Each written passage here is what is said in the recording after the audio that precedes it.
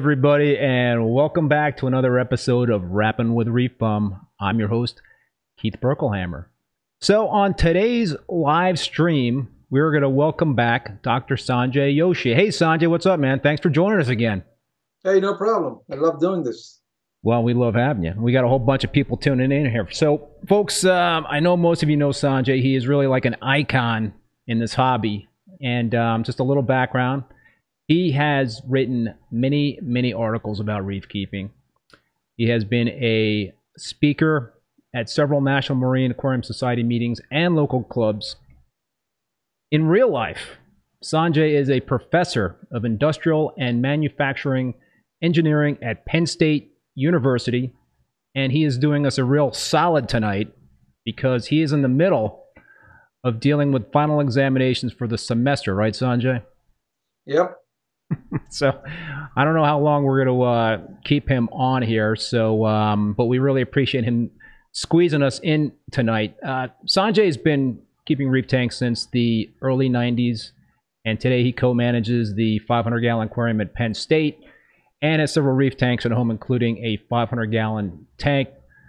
Sanjay, welcome back to the show. But before we start talking, I want to just do a little housekeeping, some business here, and thank the sponsors for the show, Bulk Reef Supply and Ecotech Marine. I really appreciate these companies supporting the show, and I also appreciate all you folks in terms of who've been watching out there, and love to see the comments and the questions in the chat. So keep those coming tonight. We got a whole bunch of people coming in here right now.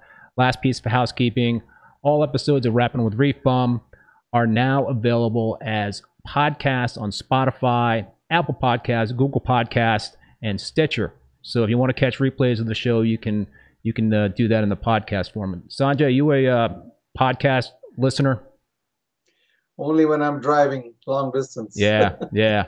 Otherwise, I usually don't have the time to do it. Yeah, I don't. I'm not a big podcast person, but I guess since the show is on all these podcast platforms, I better get to it. Right. You got to keep up with the technology. I'm trying, man. I'm trying. So, how you doing? How's things going with the big 500-gallon tank at home? Yeah, for the most part, things are good. Yeah. As good as not as good as they've been, but overall, there's one thing I've learned after keeping reefs for 30 years, that if things can go wrong, they will go wrong. And there's no such thing as running for long periods of time without issues popping up. And every time issues pop up, I realize how little we know of what actually is happening in our reefs. Yes. We somehow had reached a point earlier, I think, in reef keeping where we thought we had a good handle on things. But the longer I do it, I go, I don't think we really have a good handle. We are lucky. If you are successful with a reef tank and you've kept it for a long period of time, right? I'm not talking about a couple of years. My tank's been running now in its current form since 2006, right? So that's already 15 years. That's a long time for a tank. I think my record's like 5 years. Right. So that's why, to me, it's kind of an experiment, right? Because most people don't keep tanks that long. And to me, it's like, okay, what happens to tanks when we keep them that long? What are the issues and things that we may be struggling with when you keep it that long? I think to me, that's been a kind of interesting thing. So I always look at any issues I have more as a learning experience. And sometimes you come out of it, with good results, and sometimes the results aren't good. So over the since 2006, you've had a couple of major issues. You had to reset the tank, right? I've only reset it once, not fully. Okay. Partially reset it. Just the acros I reset. I kept everything else. That was due to flatworms, the acro-eating flatworms. I got into this situation where I started believing that they had to be out of the tank. Now I still have them, but I kind of have seen that they don't really take over the whole tank. In the conditions, they can maintain a low population. The corals can handle them. And how do you manage the You know, keep low populations of them? I'm not doing anything actively right now. When the populations were high, I was very actively using turkey basters and blowing them off, and having the fish eat them and keep their population under control that way. But lately, I don't even do that. Just things are going fine. I hardly see them. Once in a while, I'll find them here and there on a coral when I frag it, but generally, they're not hurting anything. Do you notice like there's a one particular colony that's just not looking right, and maybe that is something that triggers a thought in your head that maybe there's acro eating flatworms, or are you just kind of sometimes thinking about several different scenarios, not just acro eating Well, I mean, I flatworms? know they're there, right? So it's not like they're not there. It's just that when it's not looking too good, I go, maybe it's the acro flatworms have gotten a little bit out of control on that colony, right? So then I go in and try to base it and see if that's the case. And sometimes that's not the case. Nothing flies off that colony when I do it, Right, and it's still not looking good.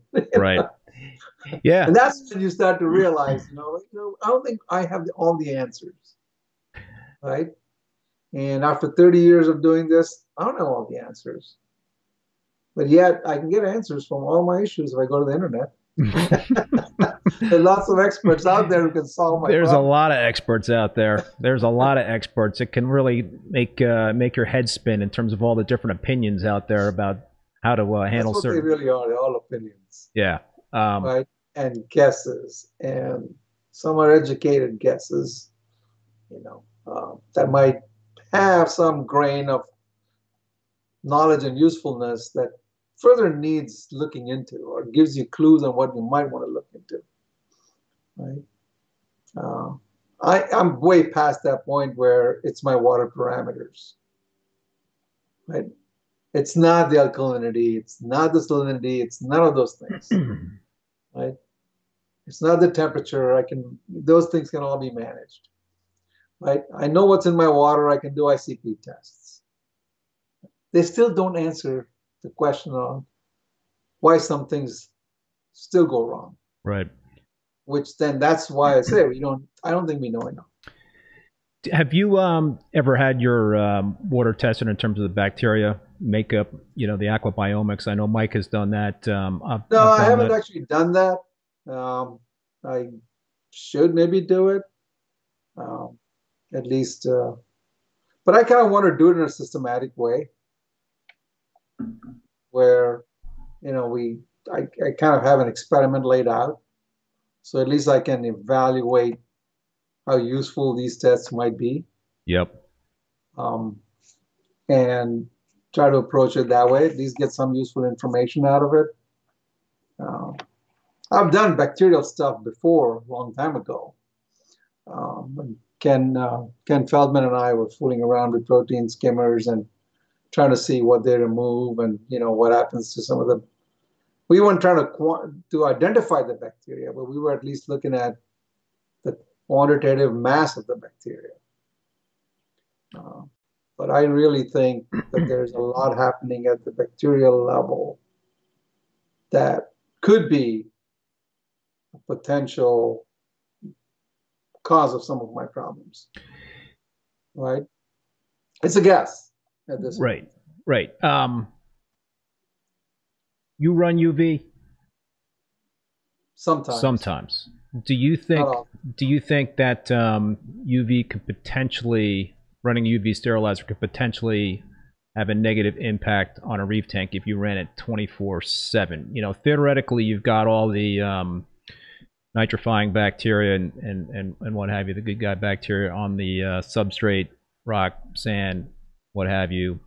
But so in theory, nothing good in terms of the free would be free floating that could get zapped by the UV. But what are your thoughts on that?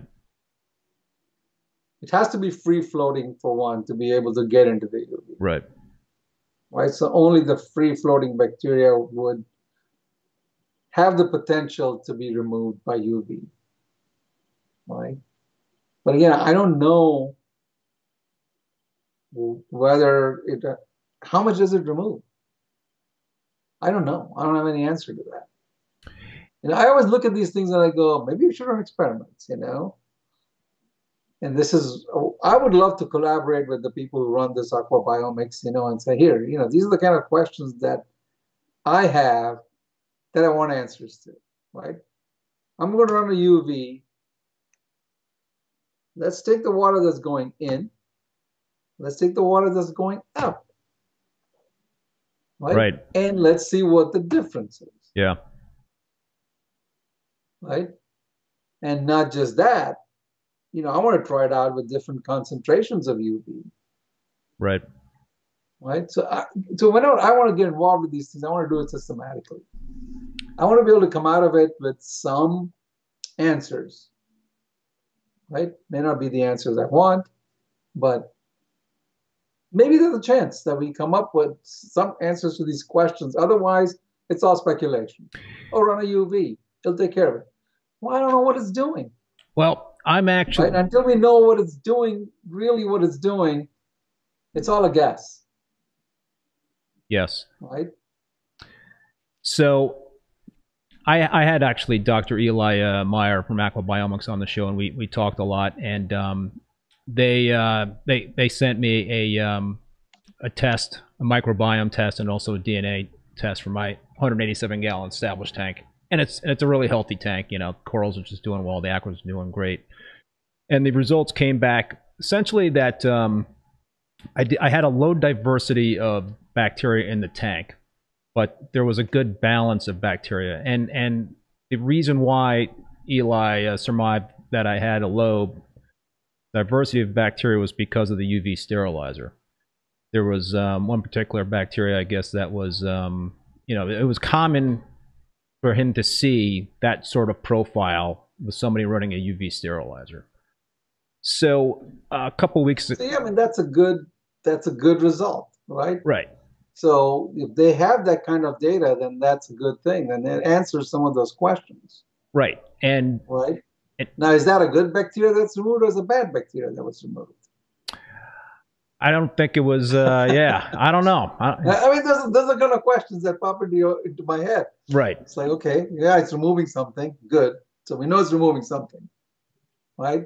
Now, is it removing a good bacteria, or is it removing a harmful bacteria? Right. And then, what is a harmful bacteria? I don't know. Right. Right. I mean, I don't know what they are. To me, that whole field is out of my expertise, out of my domain, right?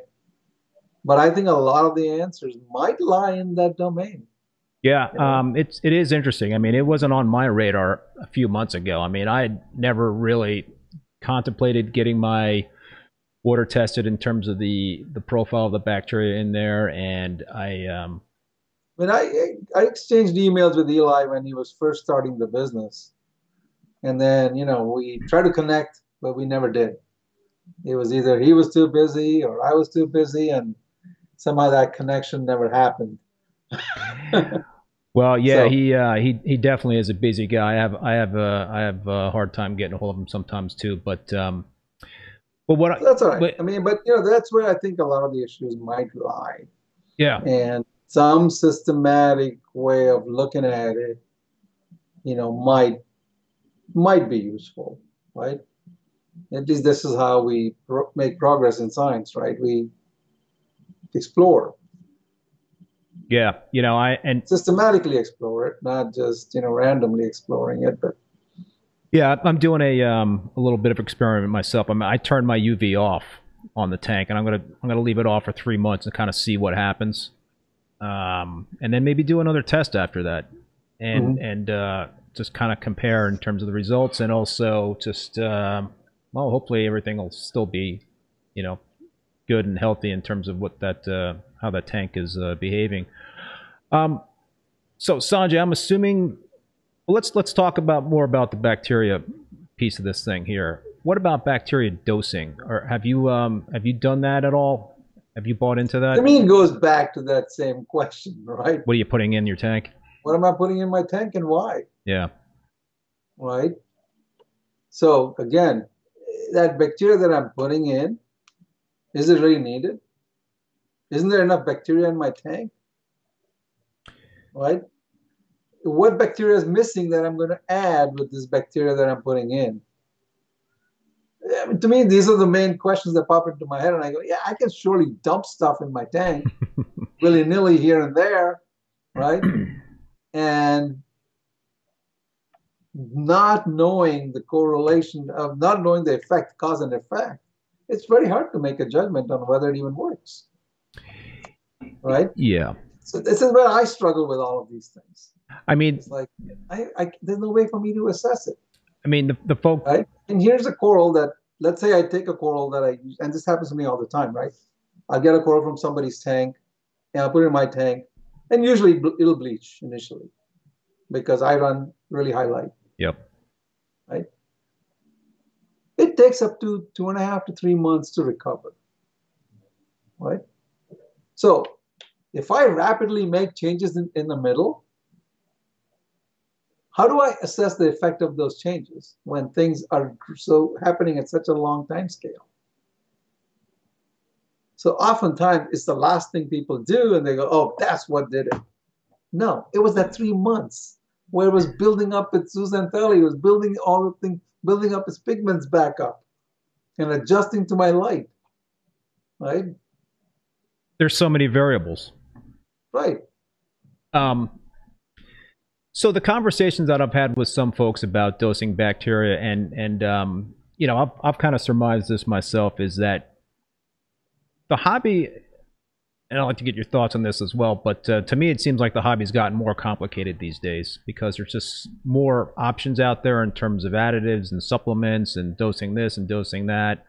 And but the other thing I think that has made it tougher is that the equipment that we have available to us today is a lot more efficient and powerful than it was when we kind of started in this hobby years ago. And is that one reason why maybe we need to be dosing bacteria, is because the skimmers are so powerful today that they're pulling out, you know, a lot of that beneficial bacteria in our reef tank? I'm going to go back to my favorite question. Are they? What are they pulling out? Yeah. Right? I mean, when Ken Feldman and I did some experiments on looking at just the bacterial biomass, we found that pretty much all skimmers were able to get the bacterial biomass to about, 30% or whatever, I forget the numbers, but up to a certain level, and it pretty much would stay there.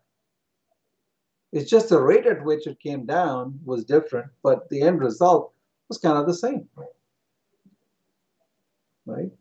So I don't know. This is where I struggle with the whole thing. Is you're telling me, if somebody tells me these things, I go, you have no basis to make that statement. I'm just I try to listen to the experts, but you know, Dr. Tim Hovhaness was saying that you know, he recommends shutting off the skimmer for a couple hours a day to try to reduce that likelihood that you'd be pulling out beneficial bacteria. Well, I would turn my tables on him and say, first convince me that I'm pulling out beneficial bacteria. Right? Yeah. Convince me of that fact first. Then, okay, maybe then I'll look at replenishing it if I have to. So there's a whole lot of information that we don't have. Right? I know. And if you just buy it at face value, then you're just randomly doing things. This is the way I look at it.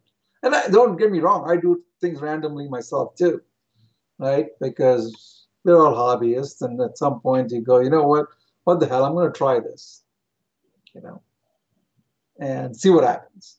Again, I cannot still tell you that this was the reason that it went away. Right. Because who knows what happened in there. The one thing that I do, I've been experimenting with dosing bacteria since the summer. So that's kind of like one of my experiments that I've been doing. And one of the positives that I like about dosing bacteria is that I was able to take my Chaeto offline, which, you know, I've used Chaeto reactors, I've used refugiums, and sometimes that Chaeto would crash.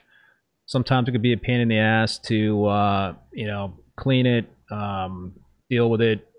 And the dosing of the bacteria, I've been able to keep my nutrients pretty well in line with where I'd like to be.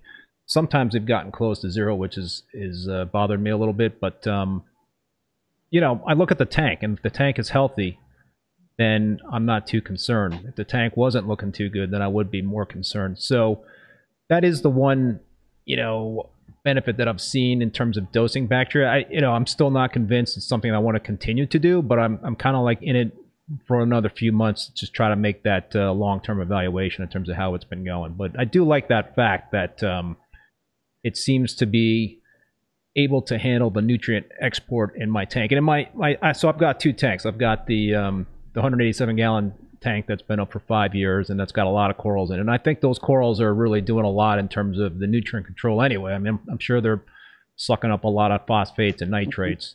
Then I got a much younger tank that I started a year ago that, but again, I pulled my my algae reactor offline, and I've been dosing bacteria in that tank. And, I've got like a little cyano in that tank. But it is a bare bottom tank, so I think it's been pretty manageable in terms of just siphoning out whatever I see in that tank. But yeah, that seems to be a plus that I do like with dosing bacteria, is the that part in terms of helping to control nutrients.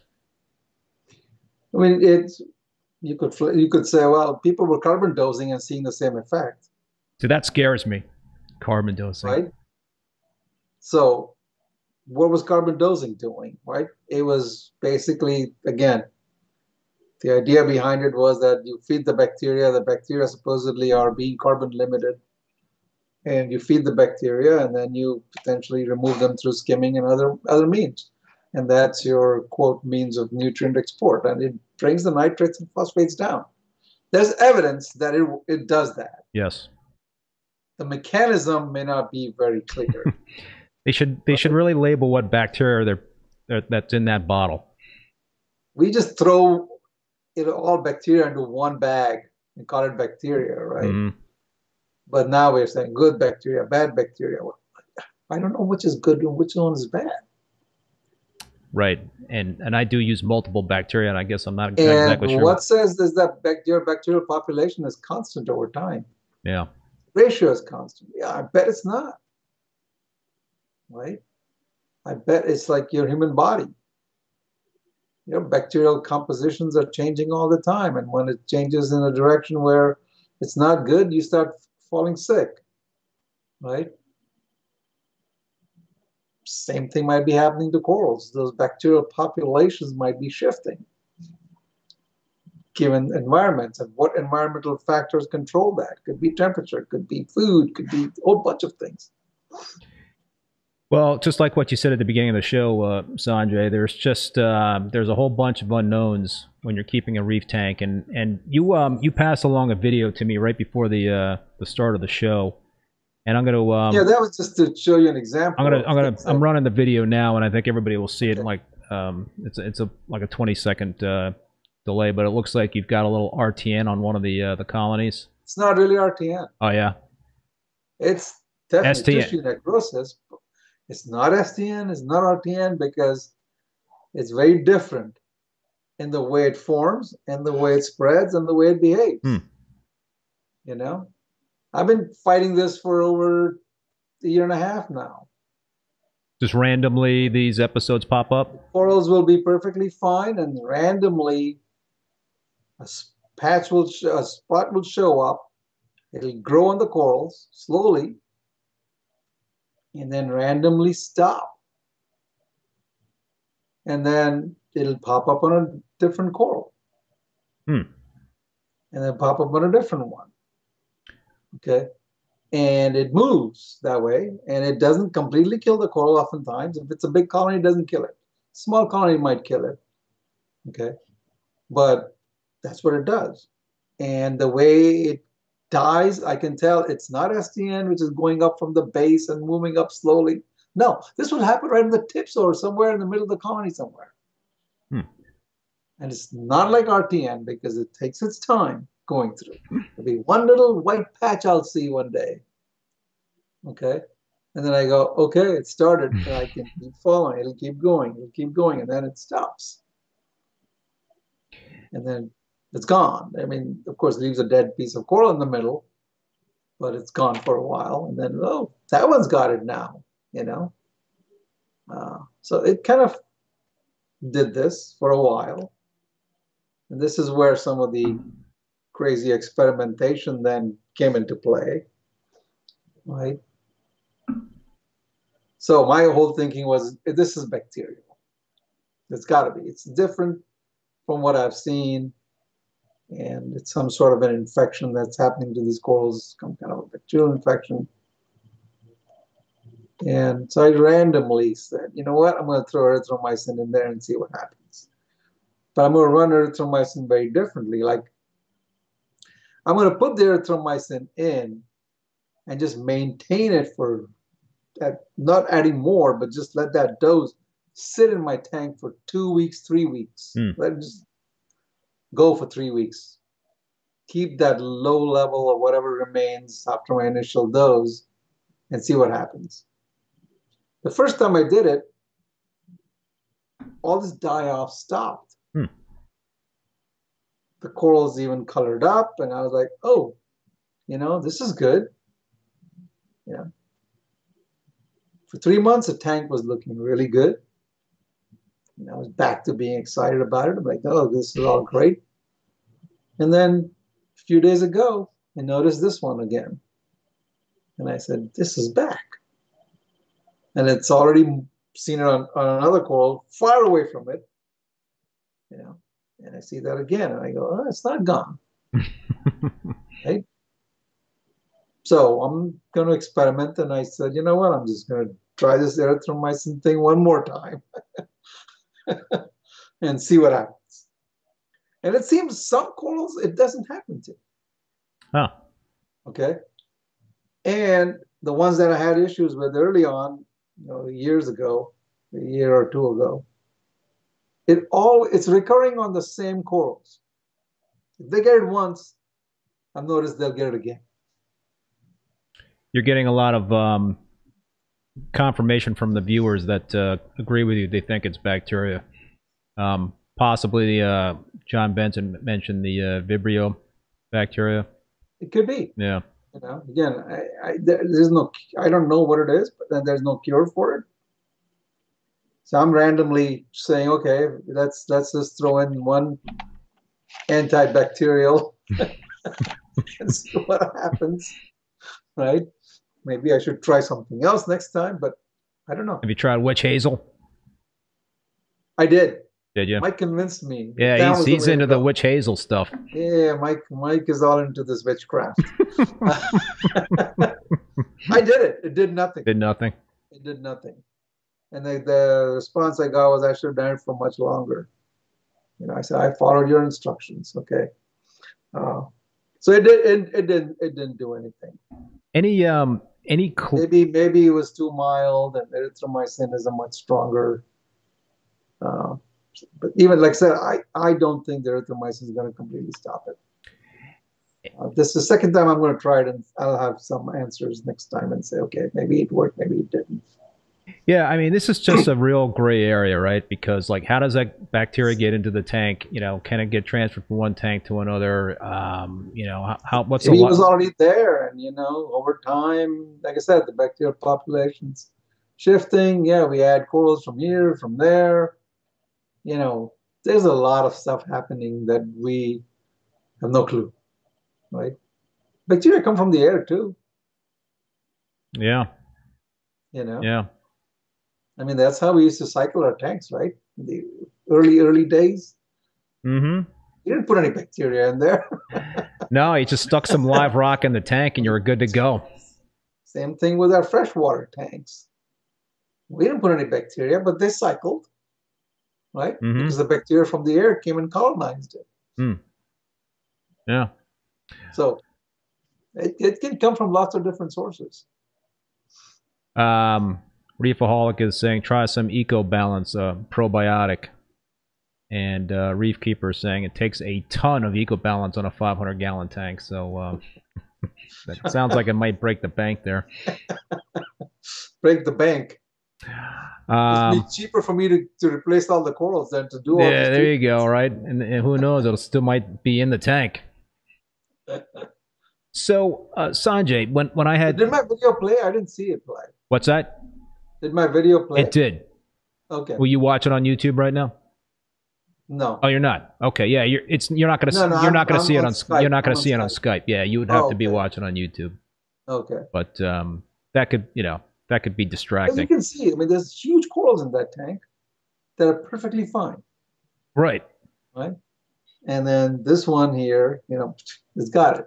And I've noticed that again that before they completely start going white, I'll see a discoloration on the corals, and I can almost now predict it.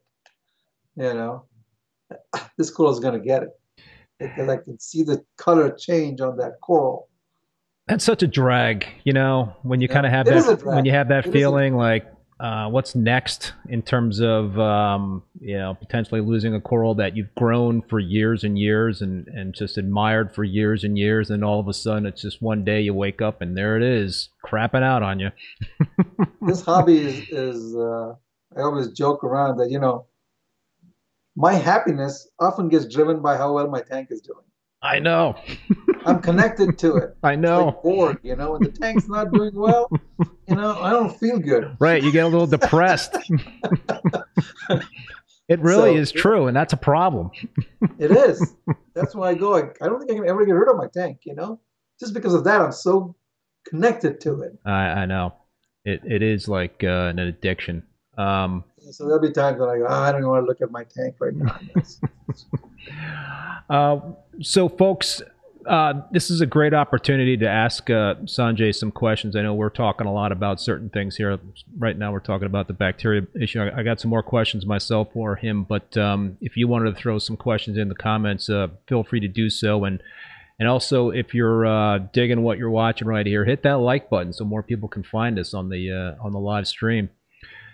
So, Sanjay, when I was talking to Mike, was it last week? He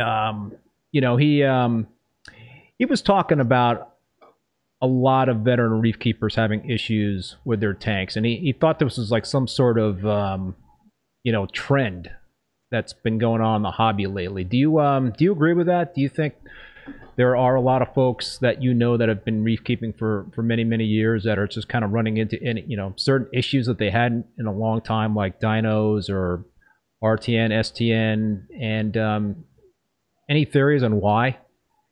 Well, it depends on what. I could be keeping reefs for a long time, but my tank could be relatively new, right? I would see different problems than what somebody like me, who's got a tank that's been running for 15 years, would see, right? So, yeah, I mean, I do think, and I do agree with them, and we've both talked about this before, that the way we set up tanks today, right, and the advice that we give requires a lot more patience. Yes. Okay. When the trend now is, it's probably a good trend too, in that sense, that it's more sustainable and more reef friendly. I got frustrated with looking at why people were struggling, and I said, you know what? I'm going to do the same thing. I'm going to set up a tank exactly like how people are setting it up today, and see if I don't do the same problems. Mm-hmm. So I set it up with dead rock. Okay. I set it up with the way we tell people to do things, and I said, all right, this is good. Let's go with it. And I tell you what, that tank for the first 2 years was nothing but a series of recurring problems. Yeah. Okay. Some you expect because it's a new tank, and you go, all right, I'm going to see I'm going to see diatoms, I'm going to see algae, I'm going to see some of that. But those can be managed, to some extent. But then you start seeing these other more difficult problems like dinoflagellates. Okay, dinoflagellate bloom. You take care of that dinoflagellate bloom, then you see algae bloom, and you take care of the algae, and now now you got cyano. So it's been one problem after the other, and the tank just never have the same vibe like the old tanks used to have. And again, this is again speculation. Our old tanks we used live rock, came from the ocean. Probably came with lots of different bacteria in there, right? A lot of die-offs happened with those tanks, right? And there was always initially there's a lot of die-off that led to high nitrates and phosphates in these tanks, Yep. or higher nitrates and phosphates than you get when you start with dead rock. And now you end up with this situation of a very kind of starved tank being blasted with light and creating the perfect storm for nasty things to happen. But I think if you wait 2 years, those problems start to go away. Just took 2 years. Don't want to wait 2 years. I had we might have talked about this last year. I always tell people use extra, if you can find live rock from somebody's tank, it's a good way to seed things. Yeah. But then people go with bottled bacteria where I have no clue what's in there. Yeah, we probably talked about this last time you were on, but my 4.5-year-old, 5-year-old tank, when I started it, I started with dry rock for the first time ever. I started, dry rock only tank, exact same thing that you're talking about. For 2 years, it was one problem after another, and eventually, I got so frustrated that I rebooted it and started with live rock. I found Haitian live rock, and since then the tank has thrived. And then last year, when I started the Peninsula tank, it's a 225-gallon Peninsula tank. I decided to find some live rock for it, so I found some great stuff from KP Aquatics.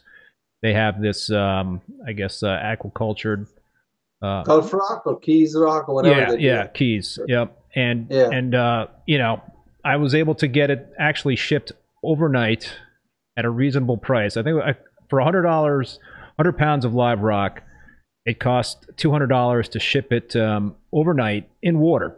So it wasn't wrapped in newspaper. It was actually in water. And when it showed up, it had just everything just crawling all over it. And it was awesome. But so I put that in the tank, and it cycled in a week. No bottle bacteria or anything like that. But it was also, it's a bare bottom tank.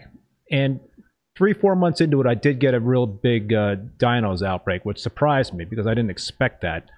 But I think I also did, my nitrates and phosphates were getting close to zero, so I started feeding a lot more than what I had been. So I think that there was like an unbalance that the dinos kind of jumped on, and that's how the outbreak happened. But UV just wiped them right out. So that that's what I do too. When I get dinos, I run UV and it wipes them out.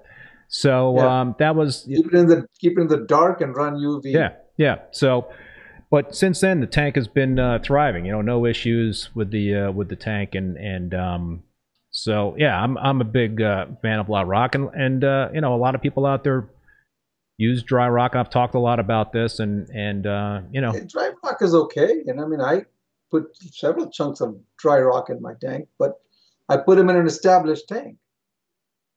Right. When I did it purely with dry rock, there was a series of problems. So I think if I had to redo it, I could still do it with dry rock, but I have to be more patient. I wouldn't be turning on my lights for like 6 months. I ran my lights. I ran my lights at 10% for 5 months before I put any corals in. And so give the other things a chance to bacteria to grow and all those things. And right, a lot, and this is a question I would be curious to hear your answer on. I've heard different answers on this. I have a belief that you should wait a while to put corals in a reef tank, because what I like to say is that you need to give the tank time to kind of get a feel for that system. You've got probably new equipment that you're using on that tank. There could be other stuff that potential issues that could impact the corals that you have in that tank. I don't like to invest a lot in terms of corals early on in a reef tank, although I've heard others say it could be beneficial to put a lot of corals in as soon as possible. It is. I think it's beneficial to put a lot of corals in there. Again, from the perspective of corals are big consumers of nitrates, phosphates, and other things. But when you put them in a tank where you're starting with dead rock and bare bottom, where there is no nutrients in your system whatsoever, right?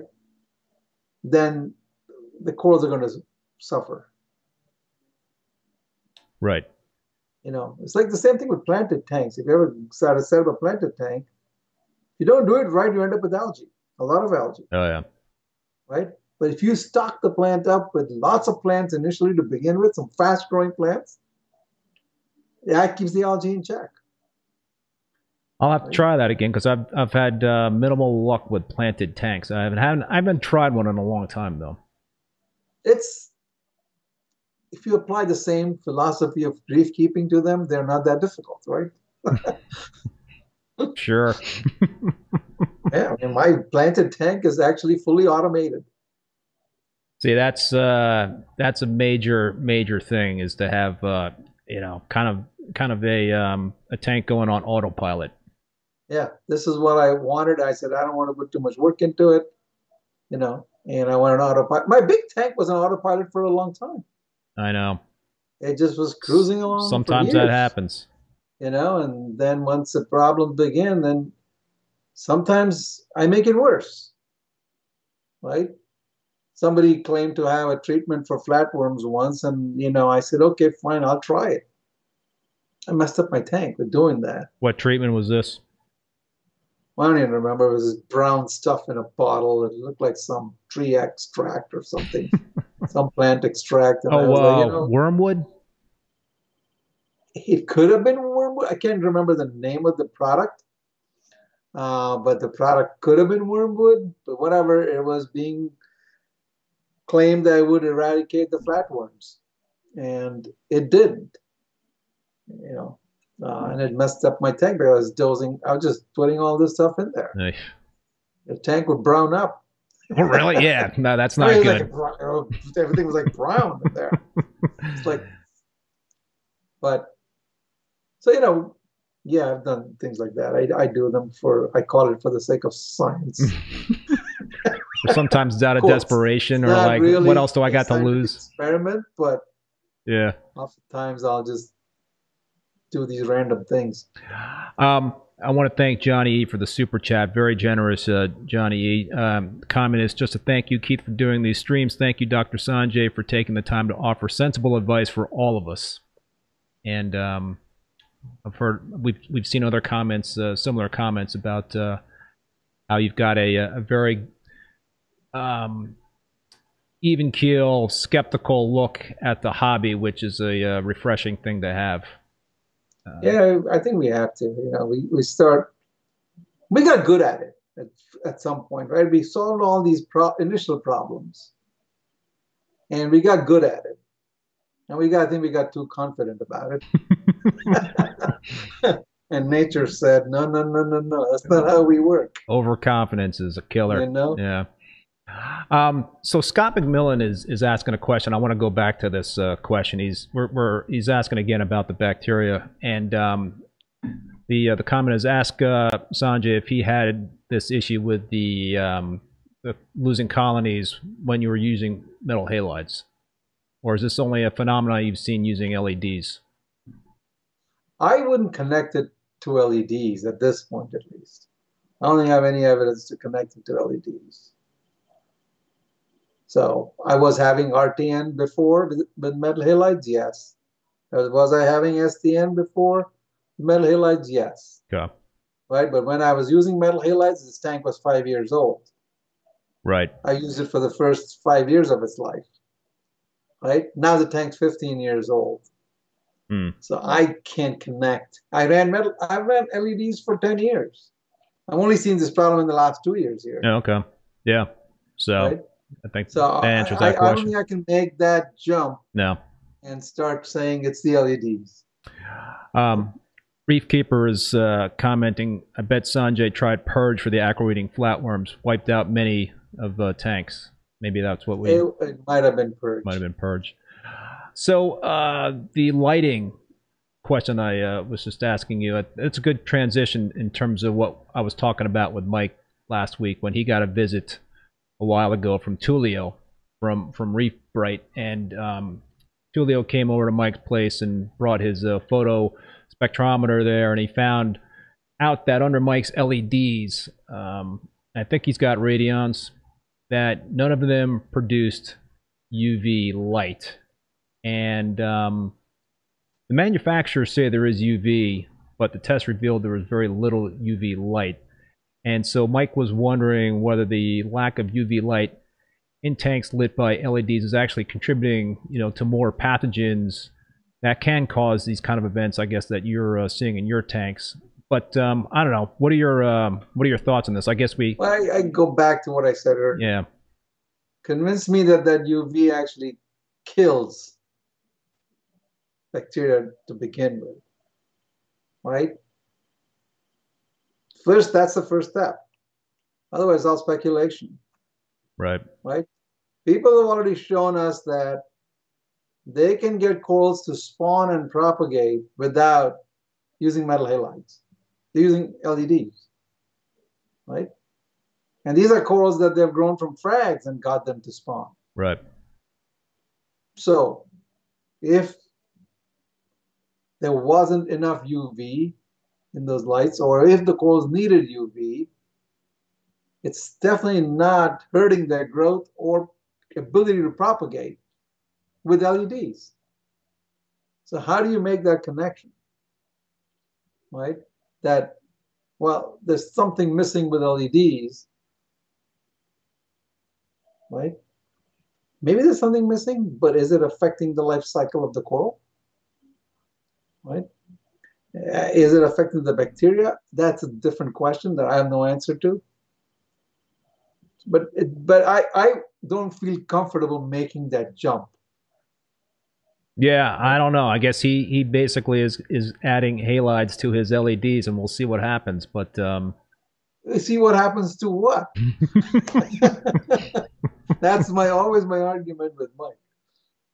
Mike, coral that's bleached takes me 3 months for it to recover and look like it's settled in my tank. If you keep making changes every month, I don't know how you can tell if it's made any difference. Right. Yes. It's you got to keep some things constant. If you're going to do these things, you should at least pick a longer length of time, control all the other variables to some extent as best as you can, to be able to make some reasonable judgment.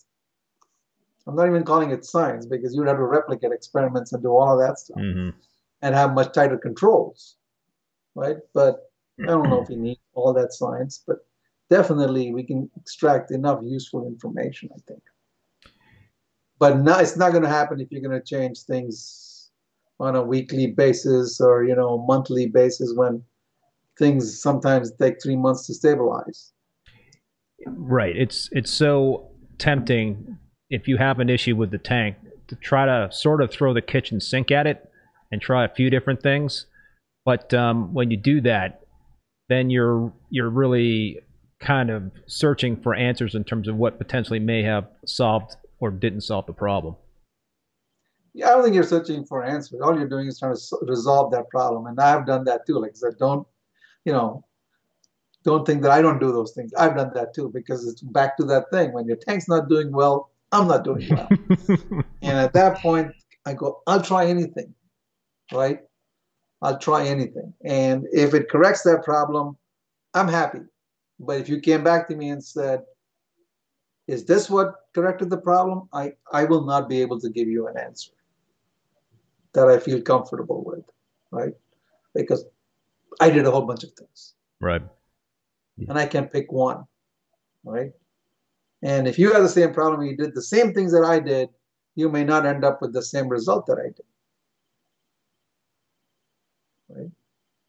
So I always look at these things and I go, you make an educated guess, right?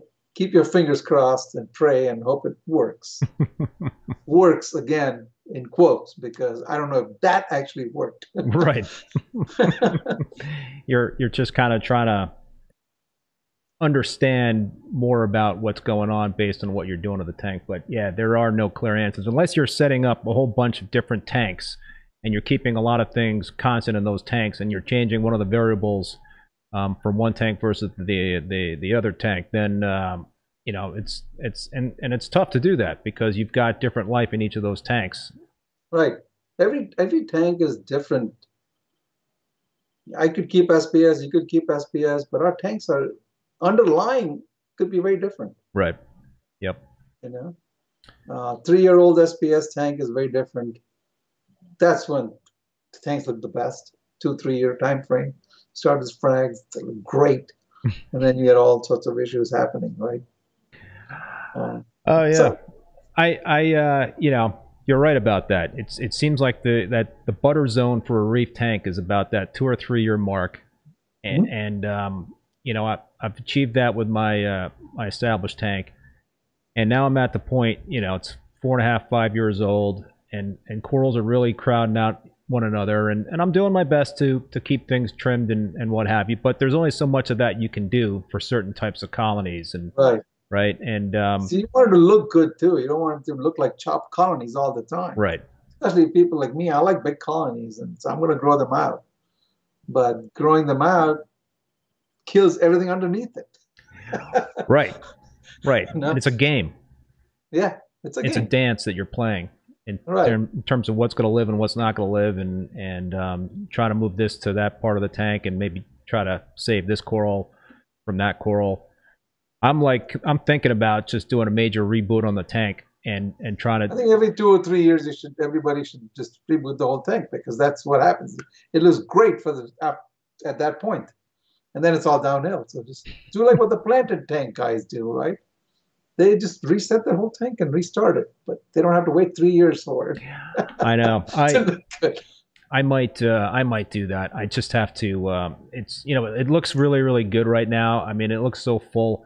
But you know, the other thing I'm playing around with is going with more of a minimal aquascape, and you know, to do that, I would probably need to do it with dry rock. But what I would do if I did that was to set up like a second plummet, a second sump to the main sump, and Right. just try to Then cook it's the water. and Yeah. just try to cook that dry rock for like 5 or 6 months to you know, to get that bacteria population, sponges and other microfauna going on that, and then try to slowly make that transition with the main display.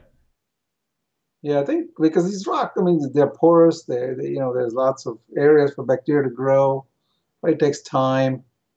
Um, and there's lots of good fun things that one can play around with. But I think at 3-4 year point, corals are getting big. They're fighting with each other. They have the will to survive. They're going to kill anything that they can kill. But that's nature, right? If you can kill it, you can eat it, you do it. Survival of the fittest. You do it. So I don't know. They go, I shoot out some chemicals or kill them with chemicals Yeah. or whatever the hell they want to do. Oh God. You know? So We don't know. We don't know. We just take and we say, all right, well, let's put carbon. Carbon will remove it. Well, I go back to my question. I don't know what carbon removes in your tank. yeah, you don't run carbon, do you? I do. You do? Okay. It clears up my water. Right. I noticed that. Yeah. And then, you know, based on the experiments I did with Ken Feldman, if you want to reduce organic carbon in your tank, carbon is way better than a skimmer. Hmm. Want to remove organics from your tank, carbon is way better. Interesting. So I always run carbon, small amounts. Yeah, I've always run carbon too. I like the fact that it keeps the water clear. Yeah. So we got a couple of random questions, Sanjay, and folks, certainly put your questions in the chat. I'll do my best to keep track of them here. We've got one question from Blue Reef. What's Sanjay's opinion on what's going on in Hawaii with fish and coral from Indonesia and other places? What do you think's what do you make of all that in terms of where we're going in this industry with I collection? think to some extent we put ourselves in that boat, right? And I think I don't like what's happening, but I don't see how it shouldn't be happening, right? I mean, people are over. I'm not saying in Hawaii it's that bad, but in other places, people overfish, they overcollect, right? They're claim to be farming, but they're not really farming, right? So there are a lot of illegal activities that go on. And I think all of those things put the hobby in a bad light. And all these governments and people in charge, they want to make themselves look good. So they basically say, well, look, we care about the environment. We're going to stop shipping of corals. We care about the environment. We're going to stop shipping of fish. It makes them look good too. Right. But I don't see any easy way out of it. Unless it's a concentrated effort by both parties. And I just don't mean the hobbyist and the supplier, but the governments and the whole chain that's involved in it. Right? I mean, we know corals grow fast. Farming is possible, but there's a cost to farming. Mm-hmm. Right? And that's what happens. A farm coral now costs me 40, or not me, but somebody else, $40 to grow. They have to grow it for 2 years. They have to have employees tending to these things. Right. There's costs associated with growing it. Right. Right? Somebody undercuts you by going and chopping up the reef and offers it at a lower price. Guess what happens? Mm-hmm. Right? People start buying from him. Well, he's the one who is doing things illegally. It's cheaper, and we promote it. Yeah. Right? So that is our fault. We promoted that. Do you think that directly or indirectly, because wholesalers make more money. Right. If once you start selling a farm coral for $60, whatever, I'm just throwing a number out. 60 is too damn cheap these days, but that's my frame of reference, right? I've been in the hobby too long. And you were buying it, let's say half of that. But now somebody's offering you a coral for $10, and you can still sell it close to 60. Yeah. No brainer. Yeah, unless you consciously make an effort. Right. Right? And that's the struggle. So, at some point, there's these illegal activities start to get out of hand, and people, to make themselves look good, want to put an end to it. Right? How healthy is the hobby right now in terms of potentially leaning less on wild collected fish and corals that let's say are maricultured in the ocean? Are we going to get to that point where we're going to have to just rely on what we already have floating around here in the hobby? And we could get to that point. I mean, a lot of hobbies have gotten to that point, right? In the reptile world and the bird world, it got to that point. Mm-hmm. It might get to the same point with this hobby. But I like to see all this new breeding that's going on, and people are breeding more fish, and there's a lot of exciting things in that respect, right? But again, you're gonna have to pay for it. Yes. Right? Yes. I mean, there's no reason today to get a wild-caught clownfish. I mean, people are breeding them all over the place, right? Yeah. And once you get to volume, I'm a manufacturing engineer. We know once you start mass producing, the price comes down. Yes, it does. Okay.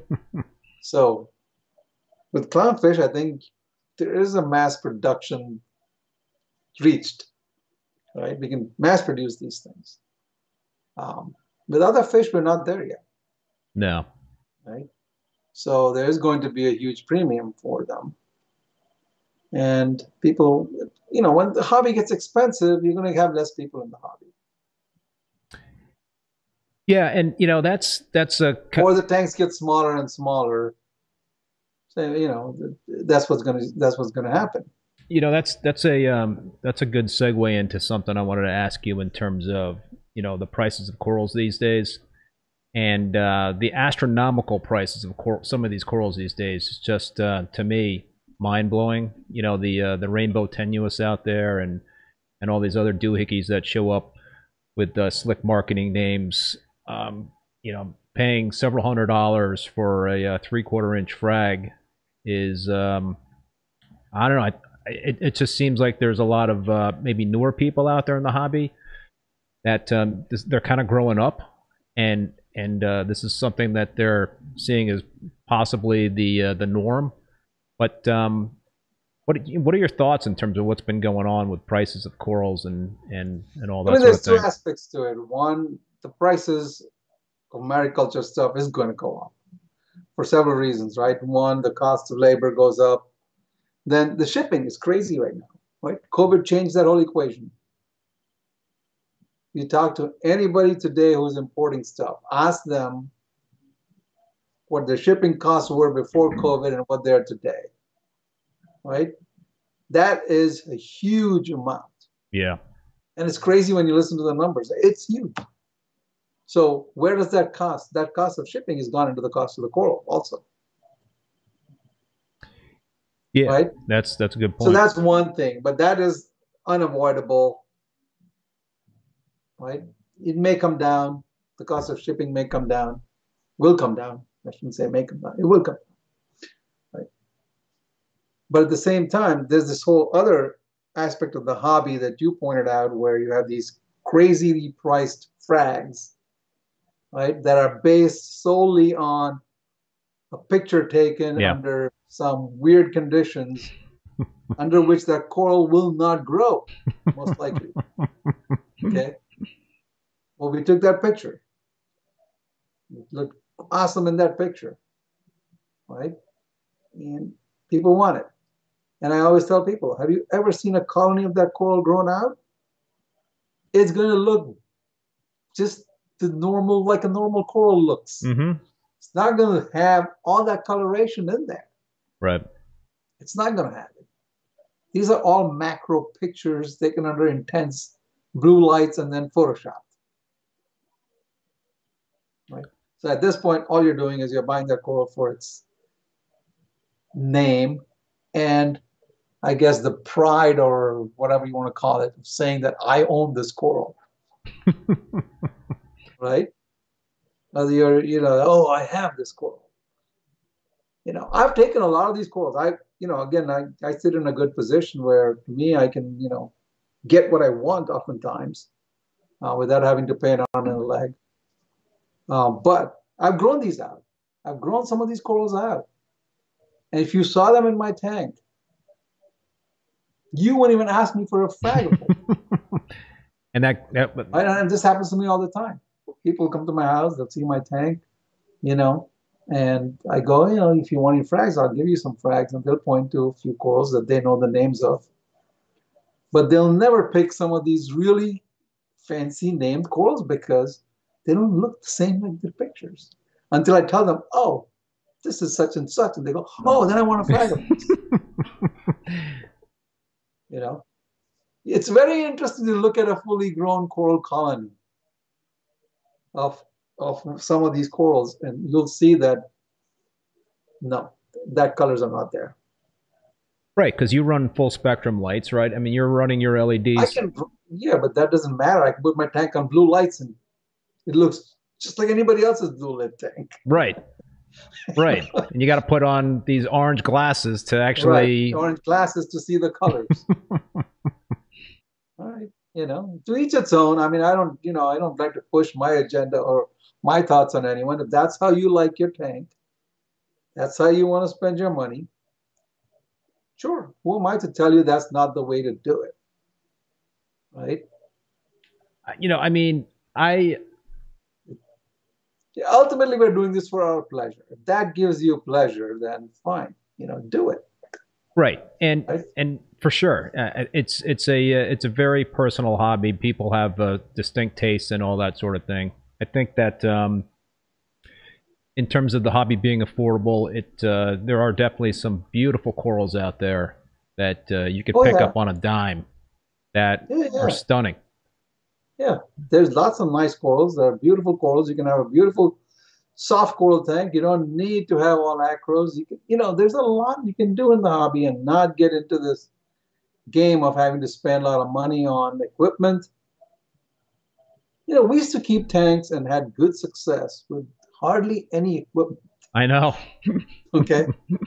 I know. And now it seems like every time some new hobbyist has a problem, right? The solution given to them is more equipment, Yeah, more equipment, I more know. equipment. And the equipment is not cheap anymore. No.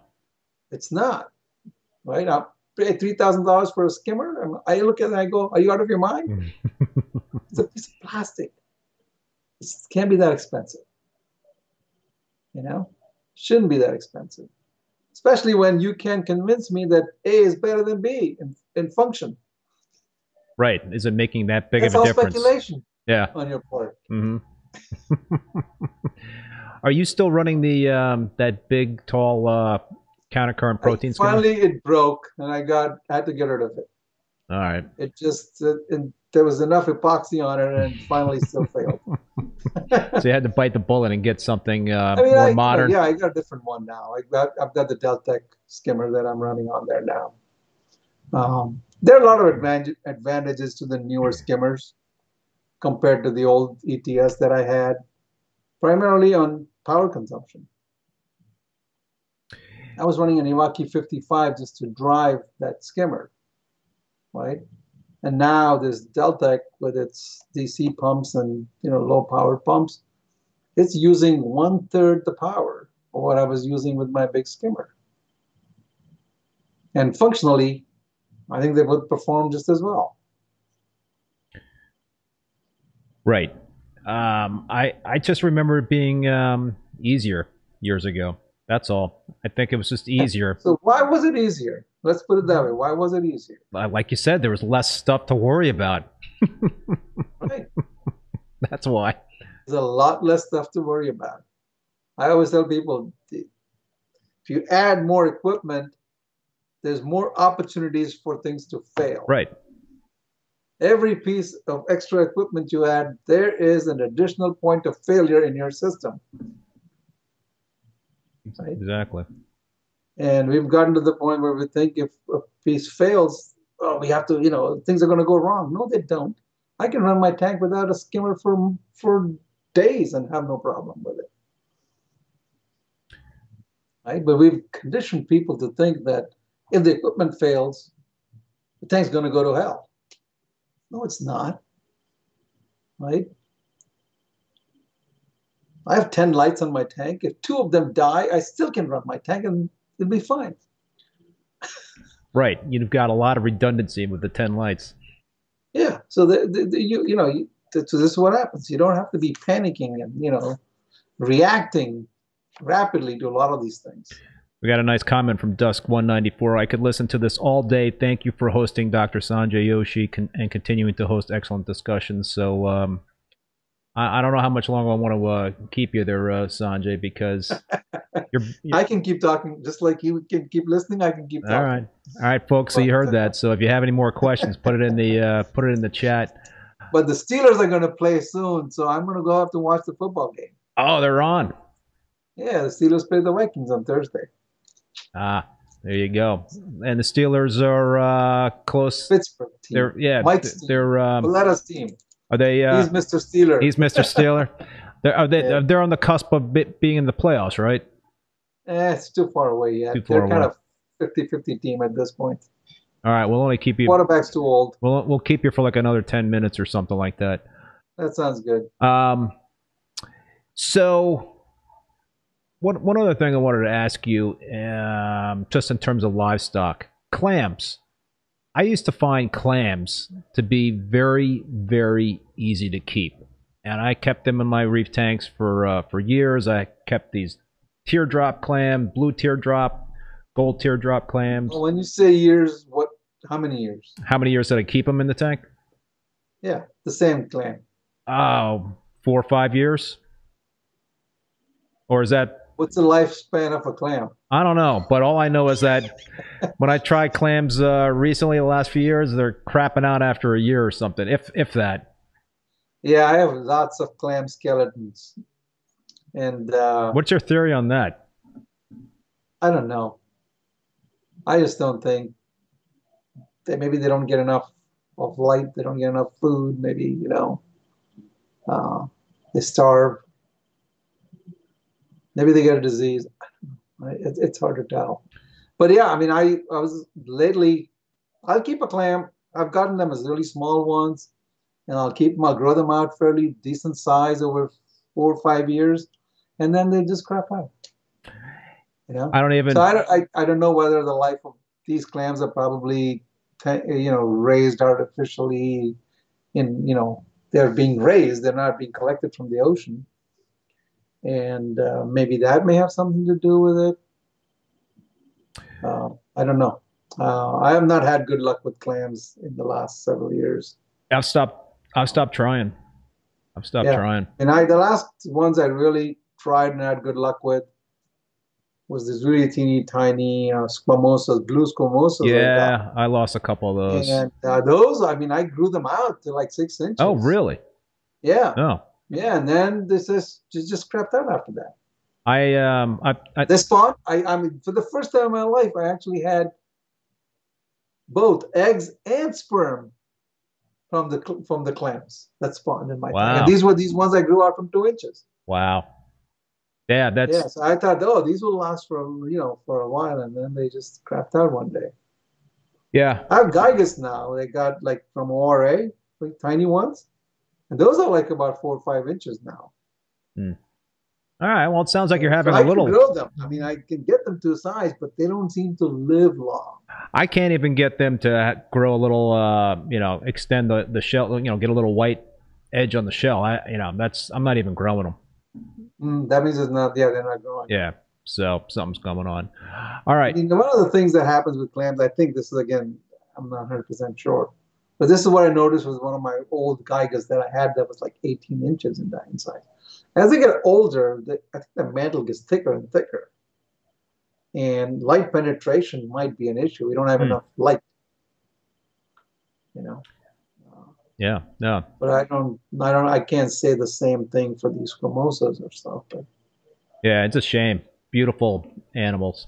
Um, All right, Sanjay. Let's wrap it with one final question from somebody. Mike the newbie is asking Dr. Sanjay's parameters, please.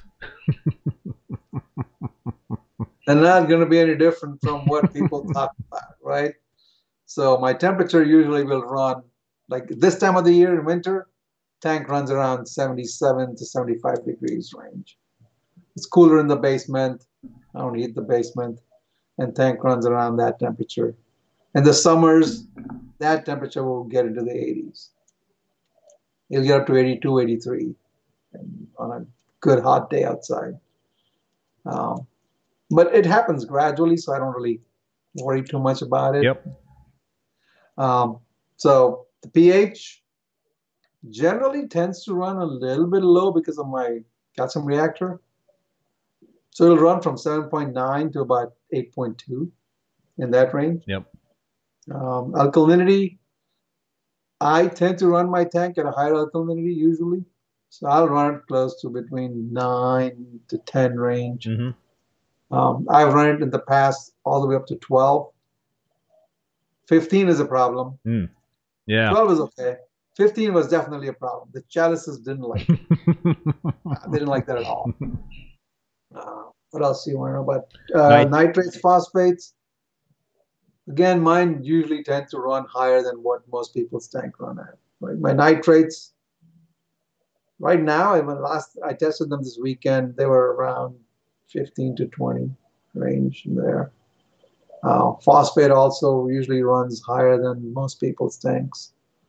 I've had the phosphate go all the way up to 2. Well. That is a problem. Yeah. Right? 1 was not a problem. Mine usually runs somewhere around 0.8, not 0.08, 0.8. 0.8. Yeah, that's high. But you don't have any problematic algae, right? Maybe cyano every now and then. Yeah, once in a while there'll be cyano, but I don't worry about cyano And unless it gets really bad. what's your main source of nutrient export at this point in time? I'm skimmer. I run the algae reactor on and off. Usually, even if I don't do anything, it kind of stays around those numbers.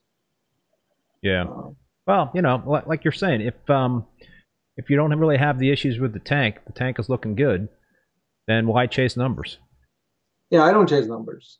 I mean, and I've noticed that when I try to chase numbers, sometimes I mess it up. Yeah, me too. Um, it Chasing is not good. no, no. A tank that's very comfortably running at high values, and I've tried to force it down. I tried adding lanthanum chloride one time.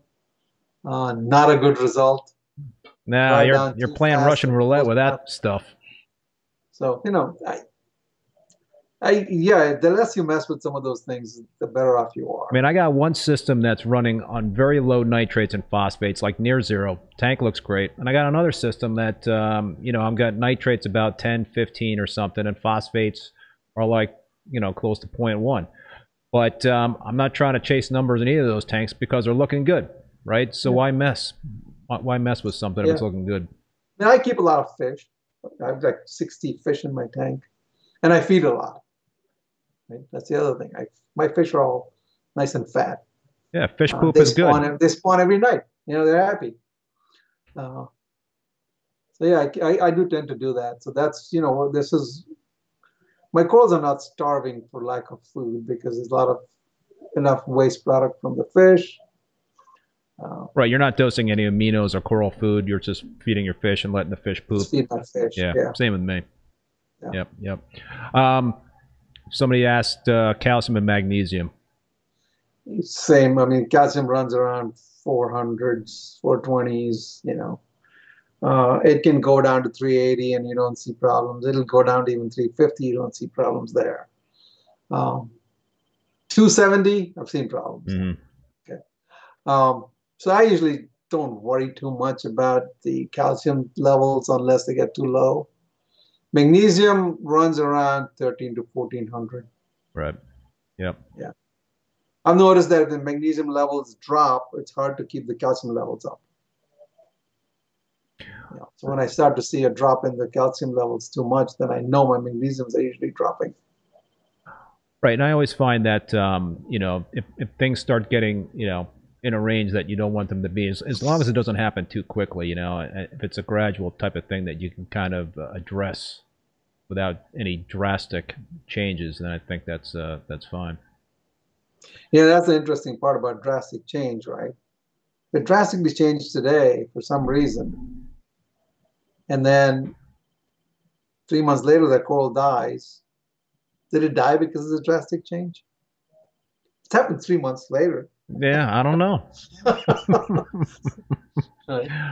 I don't So know. these are the kind of things that I grapple with oftentimes because I go, is this a thing that happened enough that at that time that somehow messed up the coral, but it took a while to die and shut down? Right, what's the lag effect? I don't know. Yeah, we don't know what that lag is. Yeah, yeah. You know, All right. it would be so easy, so much easier the hobby if things happened right away. Yeah, that doesn't happen. It's only bad things that happen right away. Yeah, and then Good things take a while. and then get us depressed. Yeah. All right, Sanj, I'm going to let you go watch the football game there. But Yeah. any final thoughts before we wrap? Have a good holiday, everybody. Enjoy your vacation. Don't become a slave to your tank. Spend some time with your families. That's the one thing I learned to do very quickly. That's why my tanks are very automated in a lot of ways. Because I like to push them to the edge where I can run them on autopilot so I can do other things. Yeah, There were times when I would travel and be stressed out about my tank. And that was never a good thing because I didn't have fun. And then, of course, my family didn't have fun because I wasn't having fun. It showed. So, yeah, don't totally become a slave. Keep your tanks where you're comfortable with leaving them for a while. Set them up that way. I don't let my controllers make decisions for me. I let them monitor and tell me something is wrong, and I can remotely make a decision. Yeah, I learned that too. I totally agree with that, and that's I get just too scared with letting a computer make a change to the tank. Right. Yep. All right, Sanjay. Well, listen, man. All right, thank you very much. I wanna thank you so much for being a guest again. We'll have to try to get you and Mike on together at some point after school is out in May. You'll have to put a time limit on how much Mike can talk because he won't stop. All right, folks. Well, listen, on that note, I want to thank you all for tuning in. I also want to thank Bulk Reef Supply and Ecotech Marine for being a sponsor and supporting the show. And yeah, if you have any more questions for Sanjay, just leave them in the comments, and we'll address them the next time we have him on. My next live stream is going to be on Thursday, December 16th at 7 p.m. Eastern Standard Time with Andrew Sandler, who has a 17,000-gallon reef tank. And that should be a very interesting show. So please tune in then. Until then, be safe, be well, and we'll see you next time. All right.